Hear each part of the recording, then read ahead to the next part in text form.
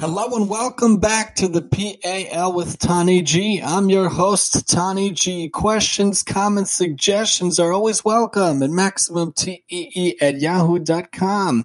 Pirkei Avos Treasury from Art Scroll Season 2 of the PAL 5-2. Hey, bet. Let's talk about 10 generations. Asara Doros me Adam ve'ad Noach. There were 10 generations from Adam to Noach lahodia kama erech apayim lefanav. To show the degree of his patience, Shekol Adoros Hayumachisin Uvain, for all those generations angered him increasingly, Ad Shehevi Aleimus Meha Babel, until he brought upon them the waters of the flood.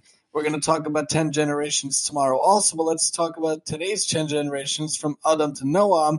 The 10 generations were Adam, Shes, and Enosh, and Canaan, Mahalalel, Yered, Chanoch, Mesushelach, Lamech, and Noach. And these were from Meiri. And these are the 10 generations. Many details of human history do not appear in the Bible. Even the lives of the spiritual giants are not portrayed in full. For example, the years of Moshe's life when he initially left Egypt until he came to Yisro receives not a word in the scriptures. This is because the Torah is not a history book and instructs man on how to live. If the Torah lists the names and life scenes of the 10 generations from Adam to Noach, it could only be that there's a lesson to be learned, and this is what the Mishnah teaches from Tiferes Yisrael. Maharal, however, explains the Mishnah does not seek to explain the Torah's reason for reporting these generations, but rather to explain their existence. Why did God find it necessary to bring 10 generations into the world before the flood? To show the degree of his patience, in spite of the wickedness of these 10 generations, God did not destroy them immediately in order to allow them the opportunity to repent. From Rashi and Meiri. Further, his patience is not a result of forgetting or overlooking man's sins, God forbid. Rather, he often awaits the birth of a descendant who will be more righteous than his ancestors. If God, for example, had killed Terach for his sins, Abraham may never have been born. His trailblazing role in introducing the knowledge of God to the world could not have existed had God not been patient and delayed retribution. God, who knows the future, exercises patience with the wicked so that their righteous descendants may be born. A chassid yavetz. We mentioned about Moses' life details are missing, quote unquote, just the Torah doesn't talk about it. The fascinating details of Moshe's life are reported in Yalkut Shmoni and Shemos. When Moshe fled from Egypt, he came to the camp of King Kokonus of the land of Cush. He was 18 years old at the time and was as tall as a cedar, as radiant as the noontime sun, and as strong as a lion. He became the king's advisor. 9 years later, the king fell sick and died. After he was buried, the people seated Moshe on a platform and cried, "Long live the king!" Then, using a clever strategy divided by Moshe, they fought against the city of their enemies and captured it.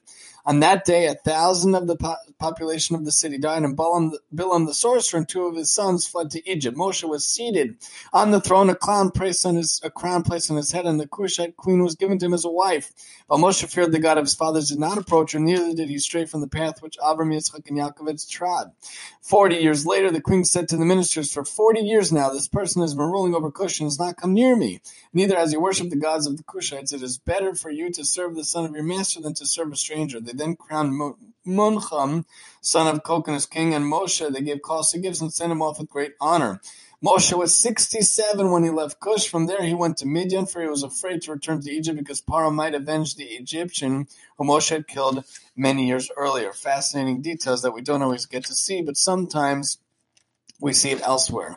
For all those generations angered him increasingly until he brought upon them the waters of the flood. God waited patiently for them to repent. His patience, however, does not last forever. As the Talmud teaches, anyone who claims that God waives the punishment of sin will have to waive his life. God forbid, from Baba Kama.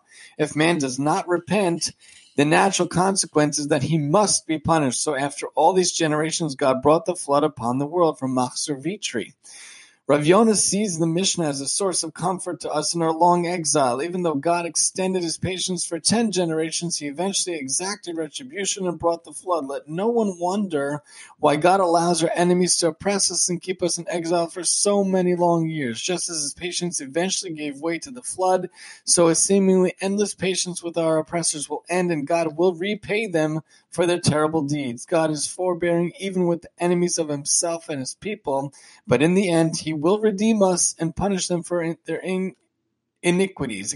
God willing, you should redeem us very soon, and the Mashiach should come, and the rebuilding of the third temple speedily in our days. Join us next time as we talk about another 10 generations from Noach to Avram here on the PAL with Tani G, and I'm your host, Tani G.